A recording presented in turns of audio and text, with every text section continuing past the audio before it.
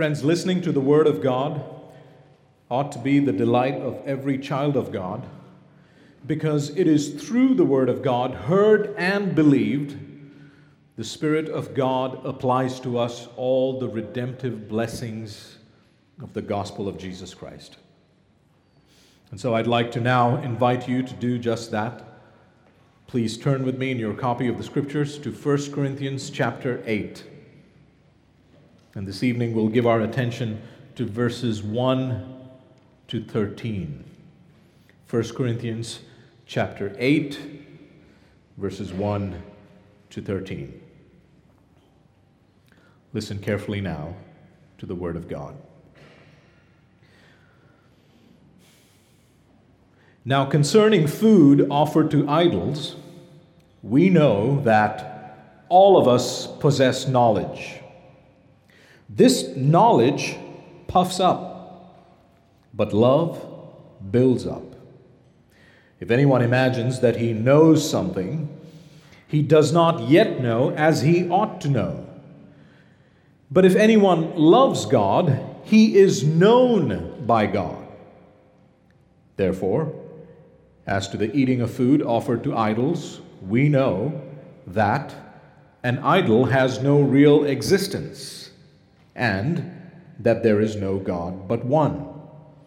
For although there may be so-called gods in heaven or on earth, as indeed there are many gods and many lords, yet for us there is one God, the Father, from whom are all things and for whom we exist, and one Lord Jesus Christ, through whom are all things and through whom we exist.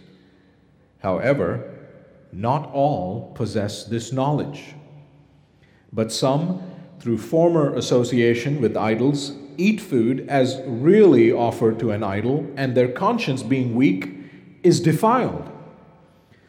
Food will not commend us to God. We are no worse off if we do not eat, and no better off if we do. But take care that this right of yours does not somehow become a stumbling block to the weak. For if anyone sees you who have knowledge eating in an idol's temple, will he not be encouraged, if his conscience is weak, to eat food offered to idols? And so by your knowledge, this weak person is destroyed, the brother for whom Christ died. Thus, sinning against your brothers and wounding their conscience when it is weak, you sin against Christ. Therefore, if food makes my brother stumble, I will never eat meat, lest I make my brother stumble. Let's pray together. Father, we pray that you would now, by your Spirit, shape and form our minds that we might love one another, just as Christ loved us and gave himself up for us. Cause our faith to rise and cause our eyes to see your majestic love and authority. May your truth prevail over our unbelief, so that your sanctifying purposes for us may be fulfilled. For yours is the kingdom, the power, and the glory. In Christ's name we pray. Amen. There's no way you can read 1 Corinthians and come away thinking that you can somehow repackage the Christian faith in a way that would be acceptable and attractive to unregenerate people of any ethnicity. We are told in 1 Corinthians 1, verse 23, that the message of Christ and him crucified is scandalous to Jewish culture, and it is insane to Gentile culture. So it offends the sensibilities of every culture in some way or the other, because the world cannot understand or accept or submit to the wisdom of God. The world sees God's wisdom in his word as foolish.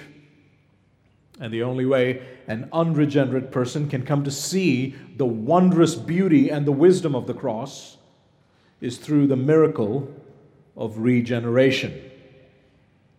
he must be born again. She must be born again. This is how anyone comes to a saving knowledge of God.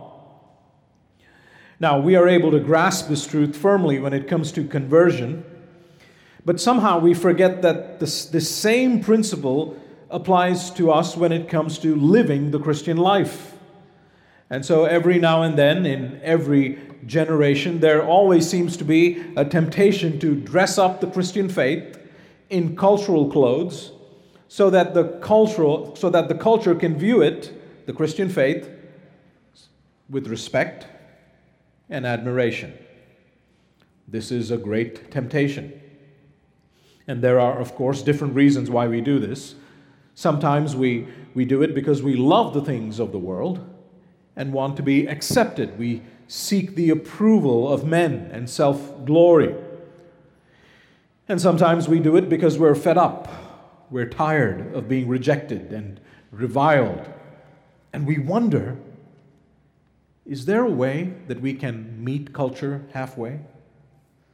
Is there a way we could adjust our status, perhaps shake one hand with culture, so that we can be seen as enlightened and not foolish, sophisticated and not scum?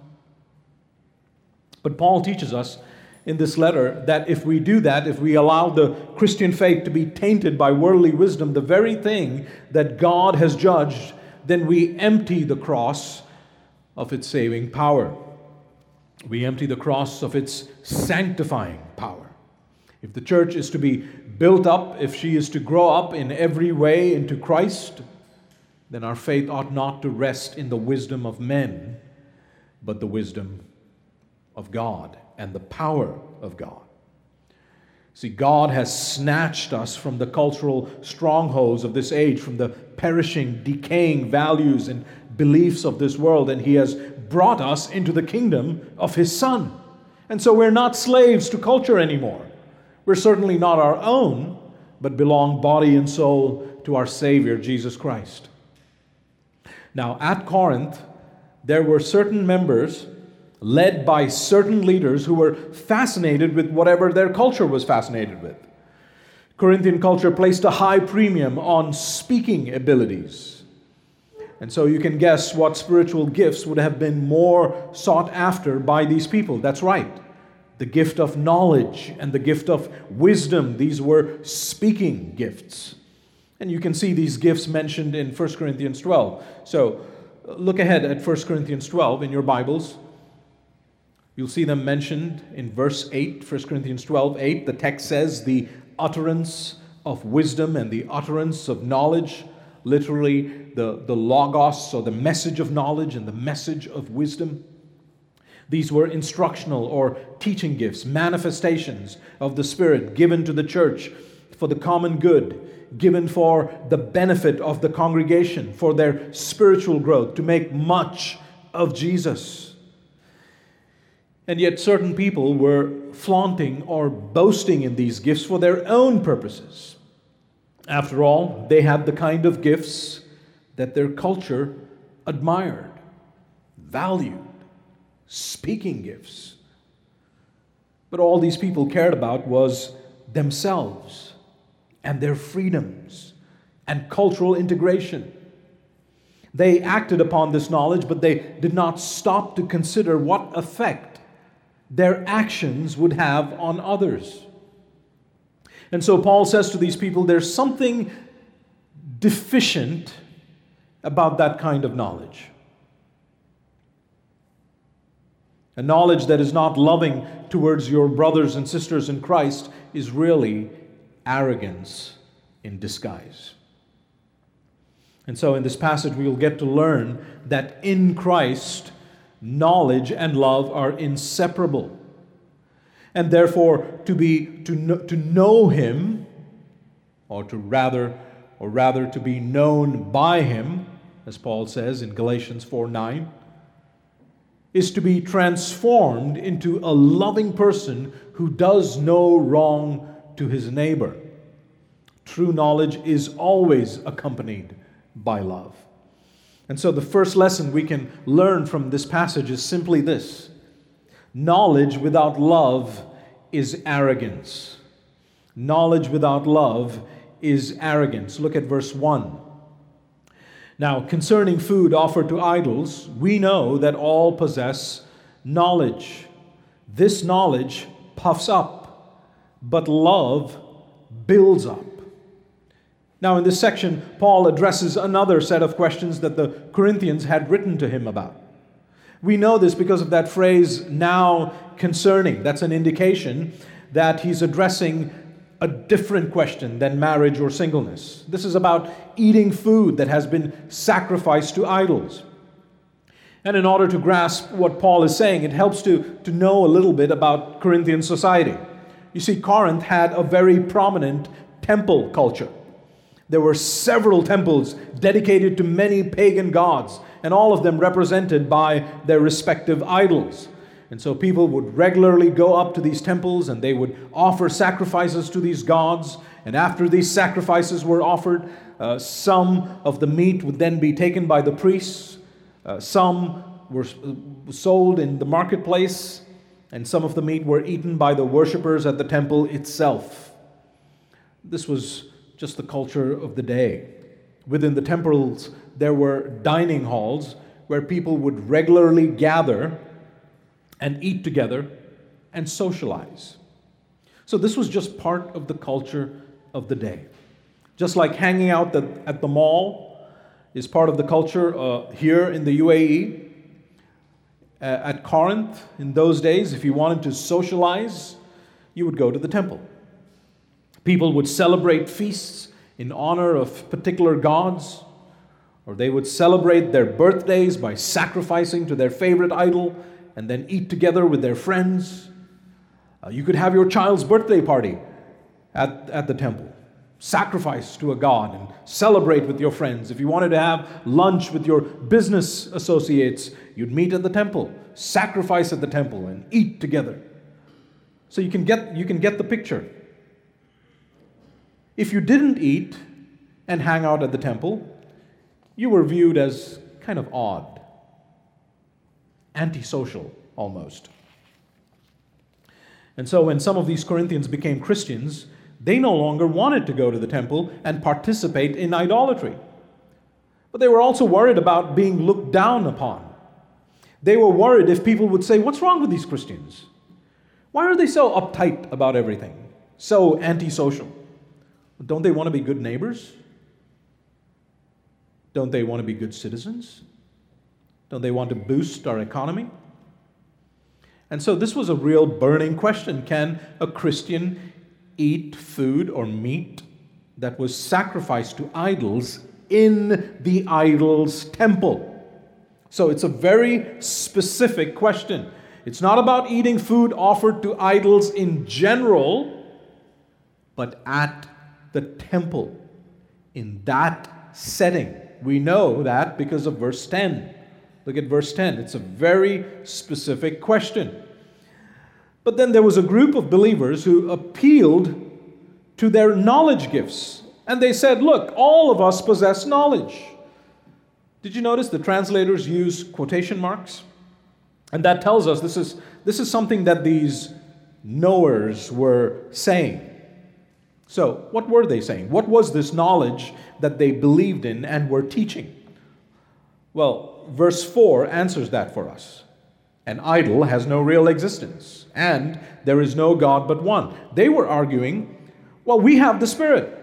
We know that an idol is nothing. These are statues of stone. They're not divine. They're just lifeless objects. There's only one God. So who cares? We're free in Christ to eat this. So what if this juicy steak was offered to Poseidon or Aphrodite? I'm free to go to the temple, hang out with other non-Christians, eat this food sacrificed to idols. But Paul responds, this knowledge of yours, it puffs up. It's making you arrogant. You know, that word puffs up or arrogant is a word that Paul uses quite often in this letter. 1 Corinthians 4:18. He says, some are arrogant. 1 Corinthians 4:19. I will find out not the talk of these arrogant people, but their power. Or take 1 Corinthians 5, verse 2. If you tolerate sin in the congregation and you don't do anything about it, this is what Paul and the Holy Spirit think about you. 1 Corinthians 5, 2. You are arrogant. You get the picture?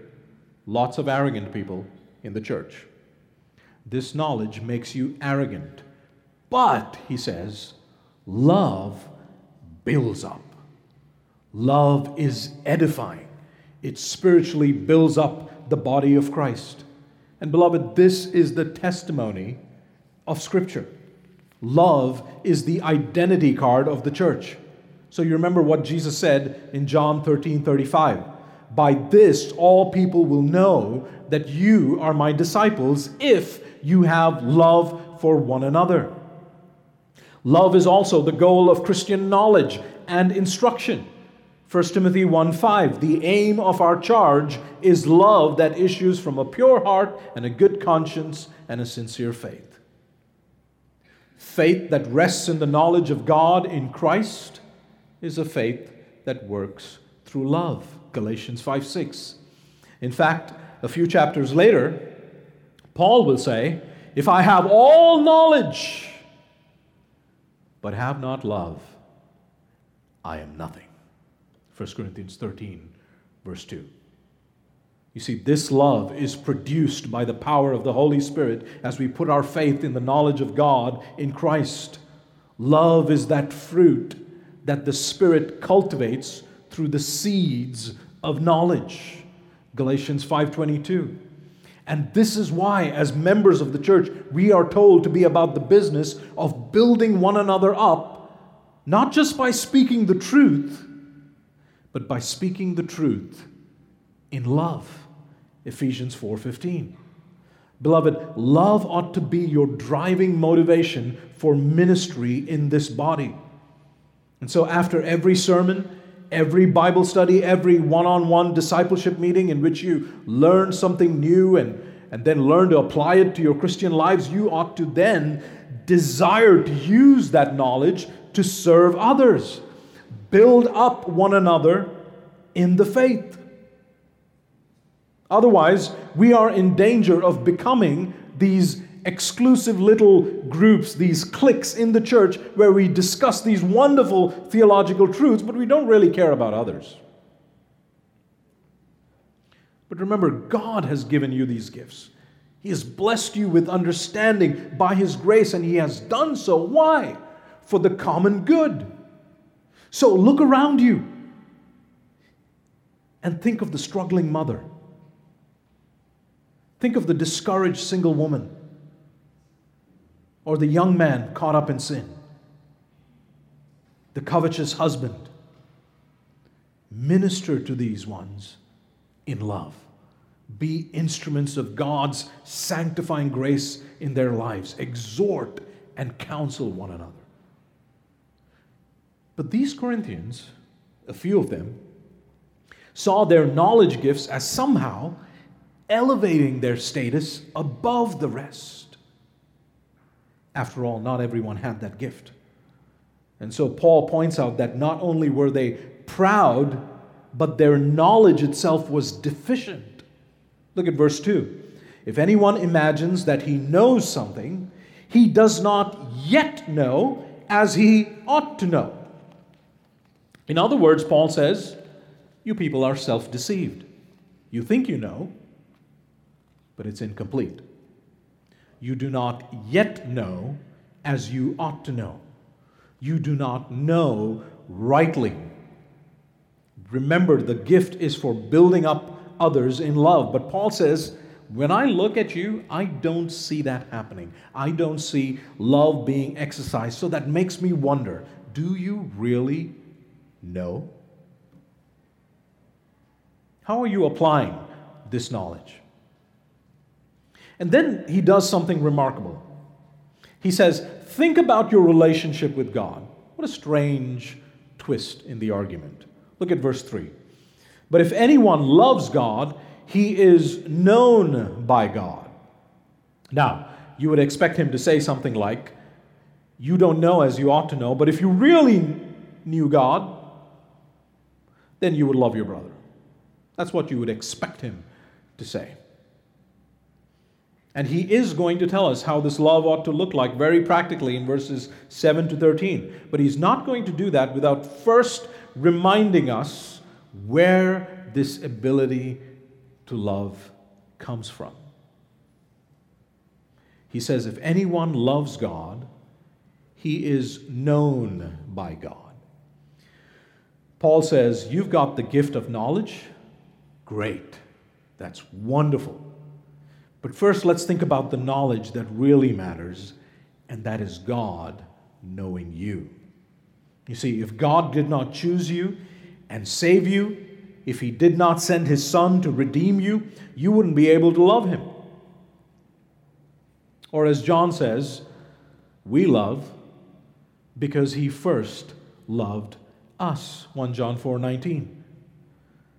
You see, when the Bible speaks of God knowing his people, it's describing much more than his omniscience, that he has perfect knowledge about everything. No, it's telling us that he has set his electing love upon us. But he does more than that, doesn't he? He defines and demonstrates his love. How? By displaying it on a bloody cross.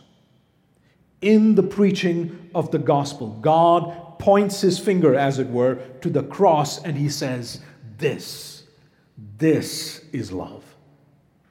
You see, saving knowledge manifests itself in a cross-shaped love. And John explains it for us. 1 John 4:9-11. He writes, in this the love of God was made manifest among us, that God sent his only Son into the world so that we might live through him. In this is love, not that we have loved God, but that he loved us and sent his Son to be the propitiation, that is the wrath bearer, for our sins. Beloved, if God so loved us, we also ought to love one another. Beloved, when we look at the cross, we can see that we are both known and loved. You see, your love for him is because of his knowledge of you. And so what Paul is doing here in verse 3 is he's helping these proud Corinthians see that claiming to have knowledge without love is really inconsistent with being known by God. Claiming to have knowledge without love is arrogance. And it doesn't build up other Christians. But what was the content of this knowledge? And where were they going wrong? And that brings us to the second lesson we can learn from this passage. Knowledge without love fails to grasp the whole counsel of God. Knowledge without love fails to grasp the whole counsel of God. Here's what the Corinthians were saying, and here's how Paul speaks to their claims. Look at verse 4. Therefore, as to the eating of food offered to idols, we know that an idol has no real existence and that there is no God but one. Again, note those quotation marks. This is what they were saying. Here's what these proud and gifted Corinthians were saying. They were saying that idols of stone are not really gods. Now, that is true. That is true. That is a biblically faithful thing to say. Here's what the psalmist says about the false gods of the nations. Psalm 115, verses 4-7. Their idols are silver and gold, the work of human hands. They have mouths but do not speak, eyes but do not see. They have ears but do not hear, noses but do not smell. They have hands but do not feel, feet but do not walk, and they do not make a sound in their throat. In my country, we have to carry them.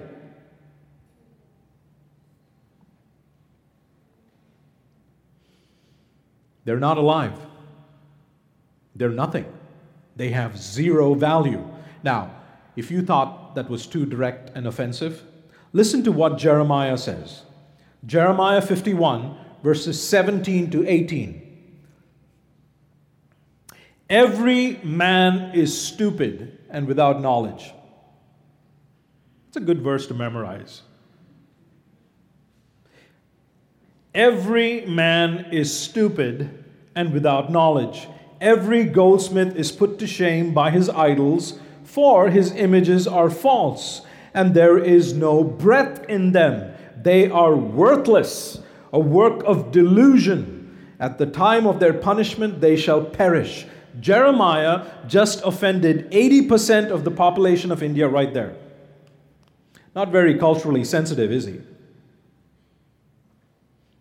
An idol has no real existence. That's true. And there is no God but one. That is also true. There is only one God, one true God, and He is the God of the Bible, the triune God who created the heavens and the earth, our Savior who ransomed us for Himself. To Him belong all glory and majesty and dominion and authority before all time and now and forevermore. There is only one true God.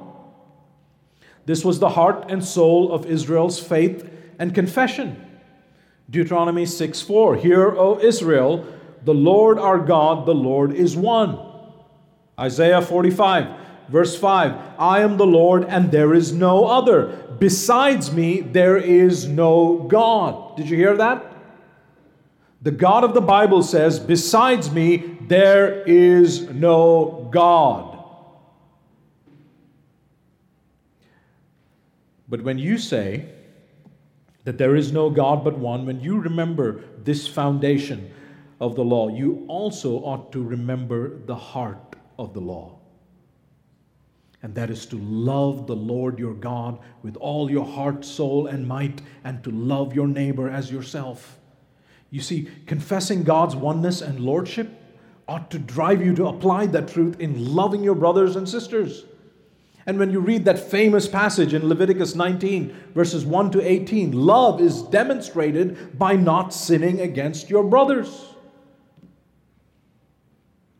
However, that is not to say that nothing was being worshipped at these idol temples where these people wanted to eat.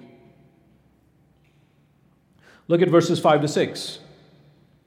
For although they may be so-called gods, meaning they're not really gods, even though people call them that, although they may be so-called gods in heaven or on earth, as indeed there are many gods and many lords. Now, what does he mean by that? He means that these so-called gods are not really gods and lords, but the fact remains that there are many of them.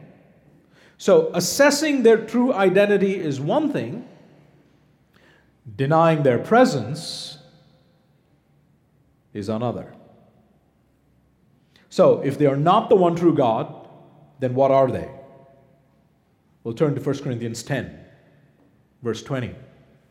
1 Corinthians chapter 10, verse 20. Paul says that they are demons. They are demons. Demons are being worshipped as gods at these temples. Demons were being worshipped. Beloved, every religion, listen carefully, every religion, including the majority religion of this country, engages in the worship of demons whether they know it or not. This is what happens in the unseen realm. And the reason the Son of God appeared was to destroy the works of the devil. 1 John 3:8. Demons were being worshipped at these temples in Corinth. This is something that these proud Corinthians failed to take into account. So what does that mean for Christians? Well, look at verse 6. Yet for us there is one God, the Father, from whom are all things and for whom we exist, and one Lord Jesus Christ, through whom are all things and through whom we exist. You see, there was a time when our lives were ruled by sin and Satan. Ephesians 2, verses 1 to 2. And you were dead in the trespasses and sins in which you once walked, following the course of this world, following the prince of the power of the air, the spirit that is now at work in the sons of disobedience. The spirit that is at work in every unbeliever. But beloved, that does not describe our existence any longer.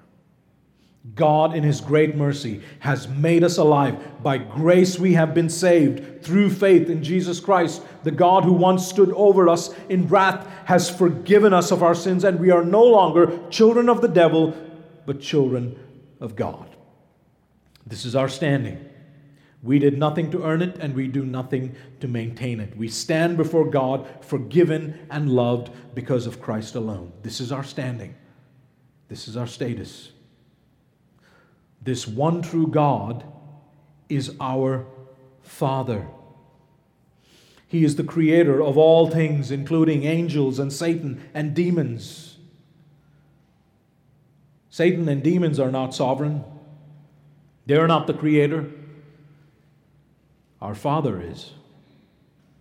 And everyone and everything that exists in creation exists for our Father. And because of the cross of Christ, because of what Jesus has done, we are His new creation. We have one Lord Jesus Christ. He has all authority in heaven and earth, and His word governs our lives. God, our Father, created all things, but He created them through Jesus Christ, through His word. Through Him are all things, all created things. Through Him we exist. We are united to Him by His Spirit, and it is by His grace that we live. And all of this boils down to one simple application.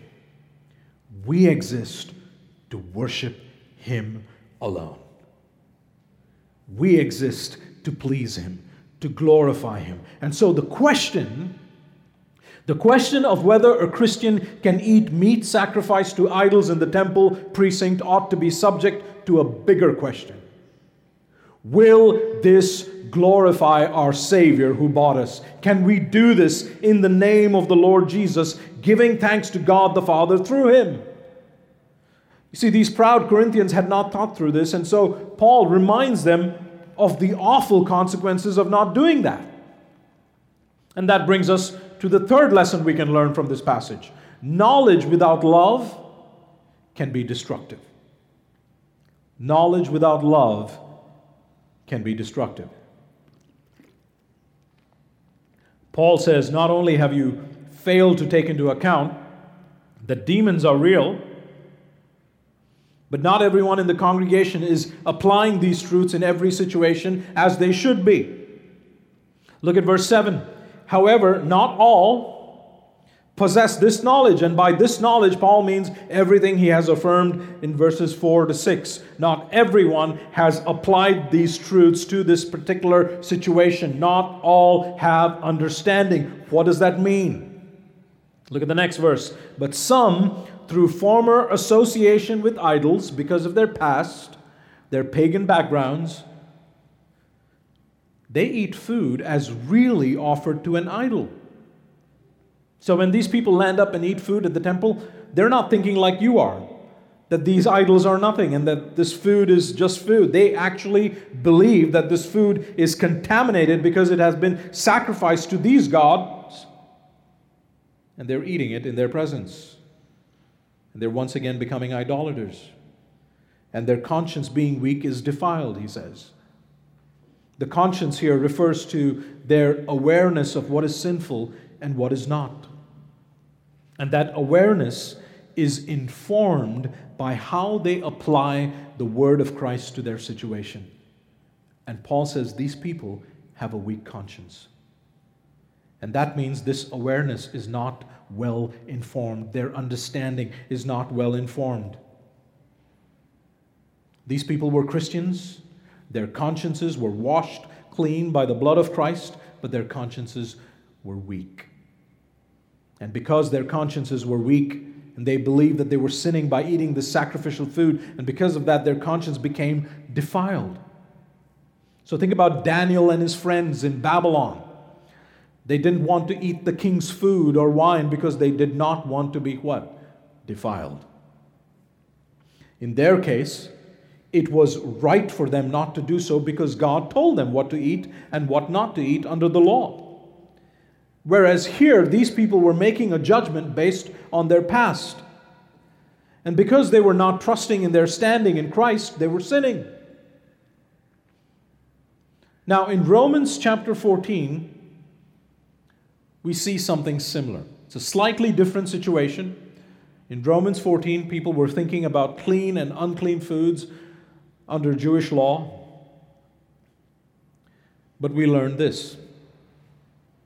We know that Christ fulfilled the law and that He declared all foods to be clean. Mark 7:19. This is why, after the service, having rightly informed our consciences, not because of our past or cultural preferences, but because of the word of Christ, we will gather together, we will give God thanks for all kinds of meat and eat to the glory of God.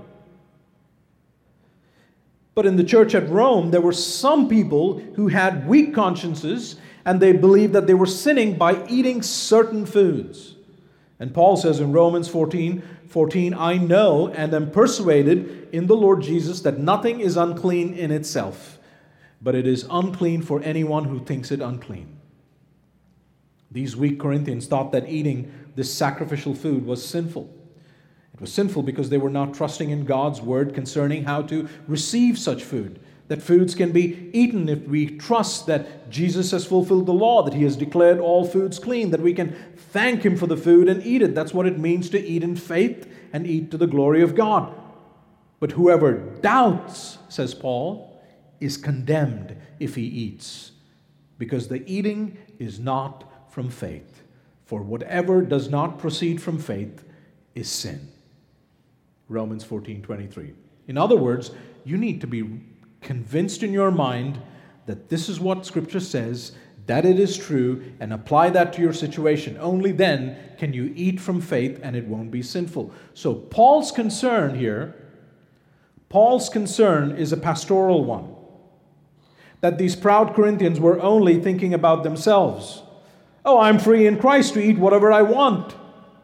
This is about my right to eat whatever I want. And Paul says, you think eating in this way commends you to God?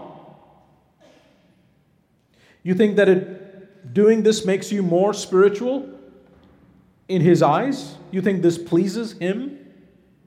Look at verse 8. Food will not commend us to God. We are no worse off if we do not eat, and no better off if we do. And this is in keeping, in line with what Paul has already taught us in chapter 7, isn't it? Just because you can doesn't mean you should. There are other things that you ought to consider. Do what counts. See, Paul is not saying that eating this food is sinful. He's saying the Christian life is more than just the freedom to eat whatever you want. See, the message of the cross is not Jesus died so that I can eat what I want. That's not the gospel. No, the message of the cross is that the King of love laid down His kingly rights and His life for people who did not love Him. And He rose from the dead so that self-centered people could be transformed by His love into a people who love God and are in turn willing to lay down their lives for one another. And friend, if you've not experienced this kind of love, a divine love that is able to make you lovely, then I want to call on you today to turn to Christ. You see, before the holiness and the worthiness of God's love, we all fall woefully short. We all rightly stand under His judgment because true love cannot endorse or condone evil. But God demonstrates His love for sinners in this way, that He sent His Son to take our place and our punishment, not turning a blind eye to evil. He took our place, took our penalty.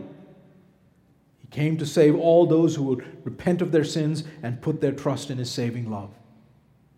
To be known by God and to be loved by Him is to be in Christ, to put your trust in Him. So turn to Jesus. Taste of His saving love. And to love our Savior is to also love all those He has loved and saved for Himself.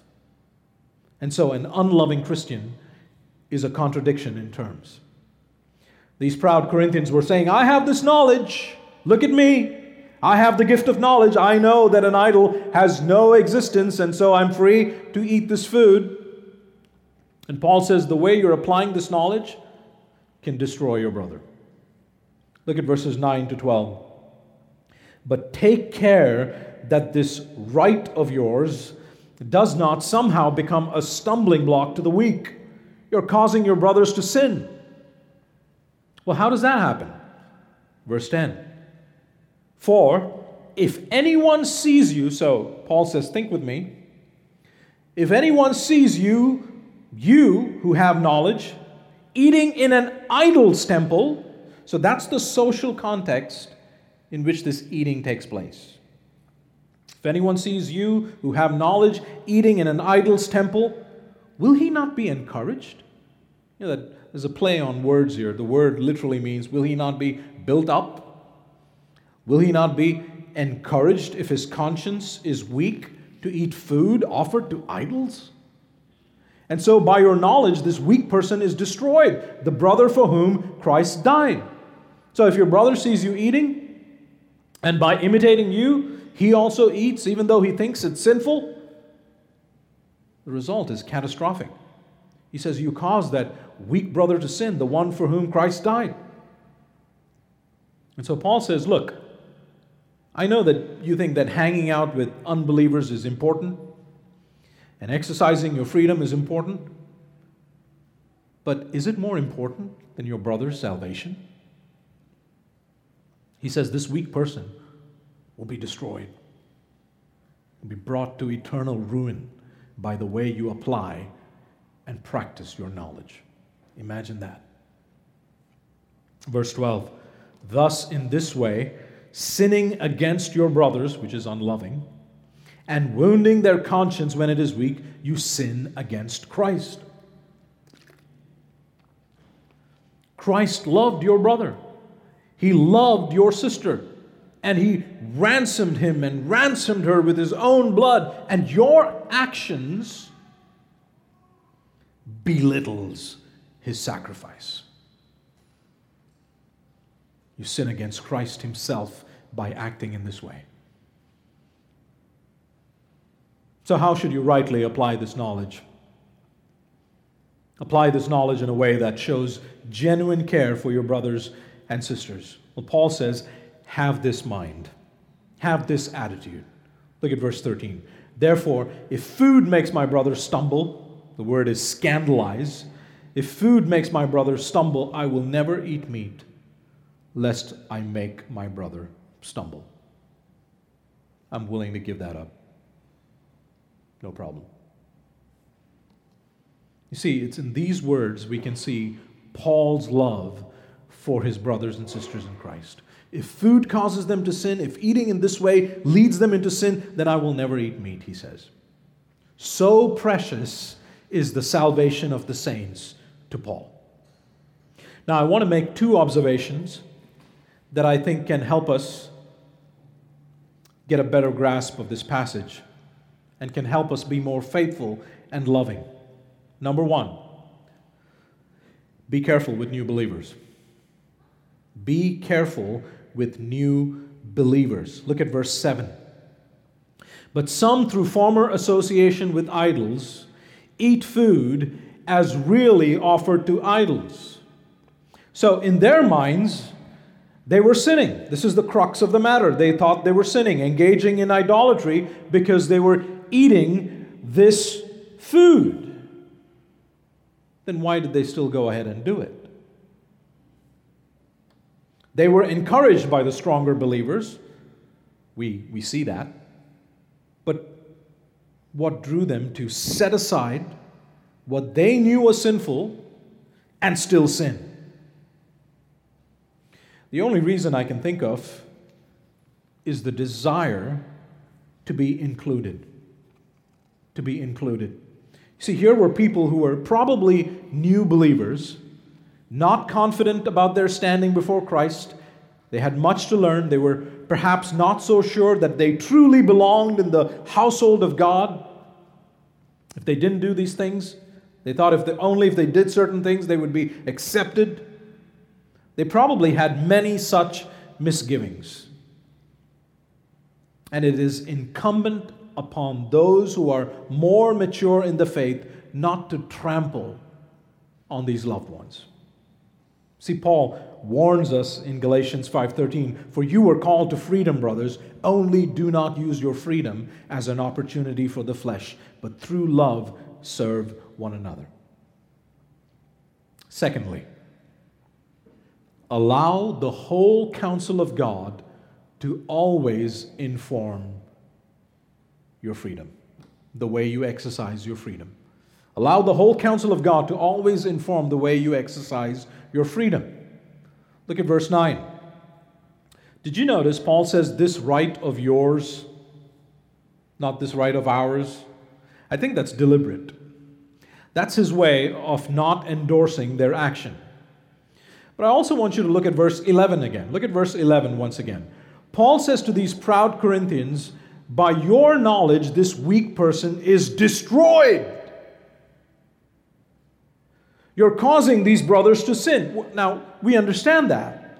Jesus says, "Whoever causes one of these little ones who believe in me to sin, it would be better for him if a great millstone were hung around his neck and he were thrown into the sea." Mark 9:42. So we cannot be indifferent or callous about what effect our actions might have on others. That should be enough to wake us up.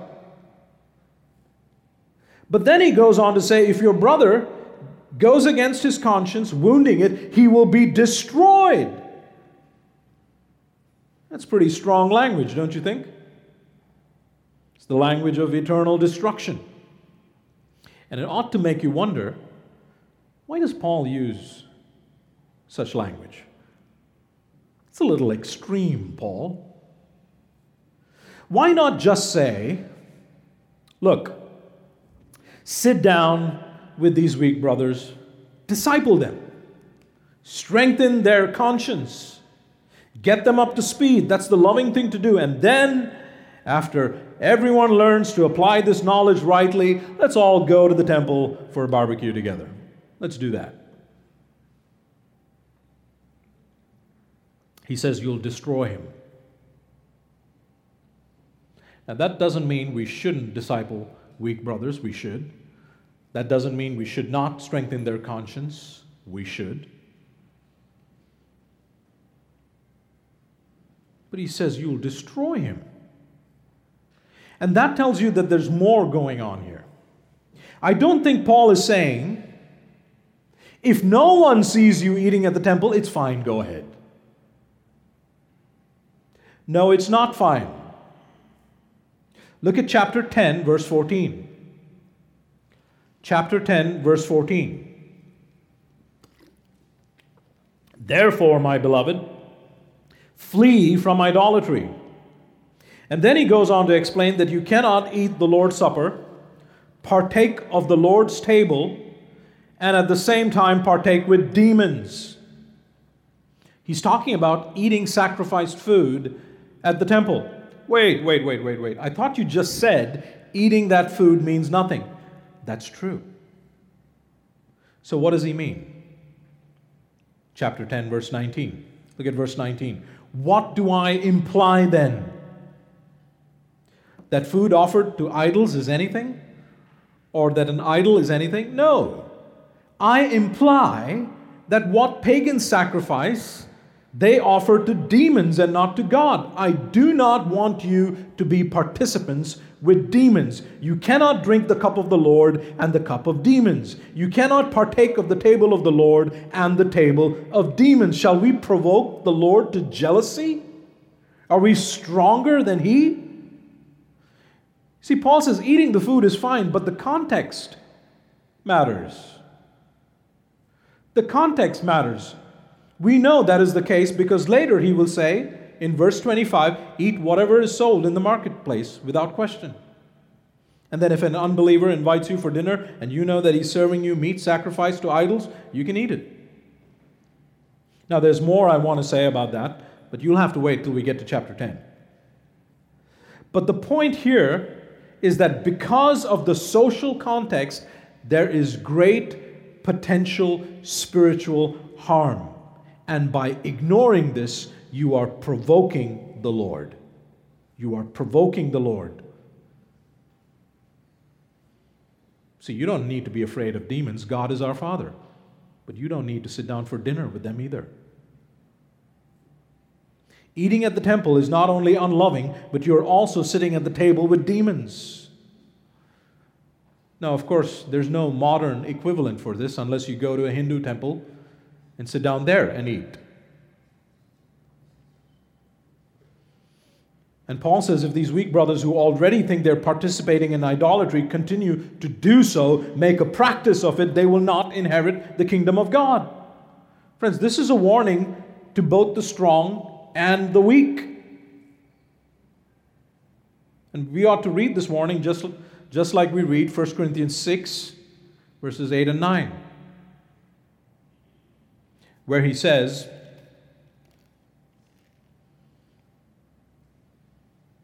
you yourselves wrong and defraud even your own brothers. Or do you not know that wrongdoers will not inherit the kingdom of God? We should take that to heart. Beloved, knowledge and love go hand in hand. What God has joined together, let no man separate. God has placed us in a body, and when Christ returns, we will be glorified together, and that knowledge should cause us to be greatly concerned about the growth of every believer in this congregation. When we stand in light of the cross of Jesus Christ, only then can we understand love rightly. How do you relate to weak brothers? Love is patient and kind. It does not envy or boast. It is not arrogant or rude. It does not insist on its own way. It is not irritable or resentful. It does not rejoice at wrongdoing, but rejoices with the truth, with knowledge. Let's pray. Lord, we thank you for your clear word to us. And Father, we pray that you would fill us with your Spirit so that we would be loving towards our brothers and sisters, even as we sit at the feet of Jesus and learn his word. We pray that your words would shape our minds and that your Spirit would produce in us the fruit of love. Lord, we pray that the world would look at us and know us by our love for one another. Be glorified, O Lord, in your church. In Jesus' name we pray. Amen.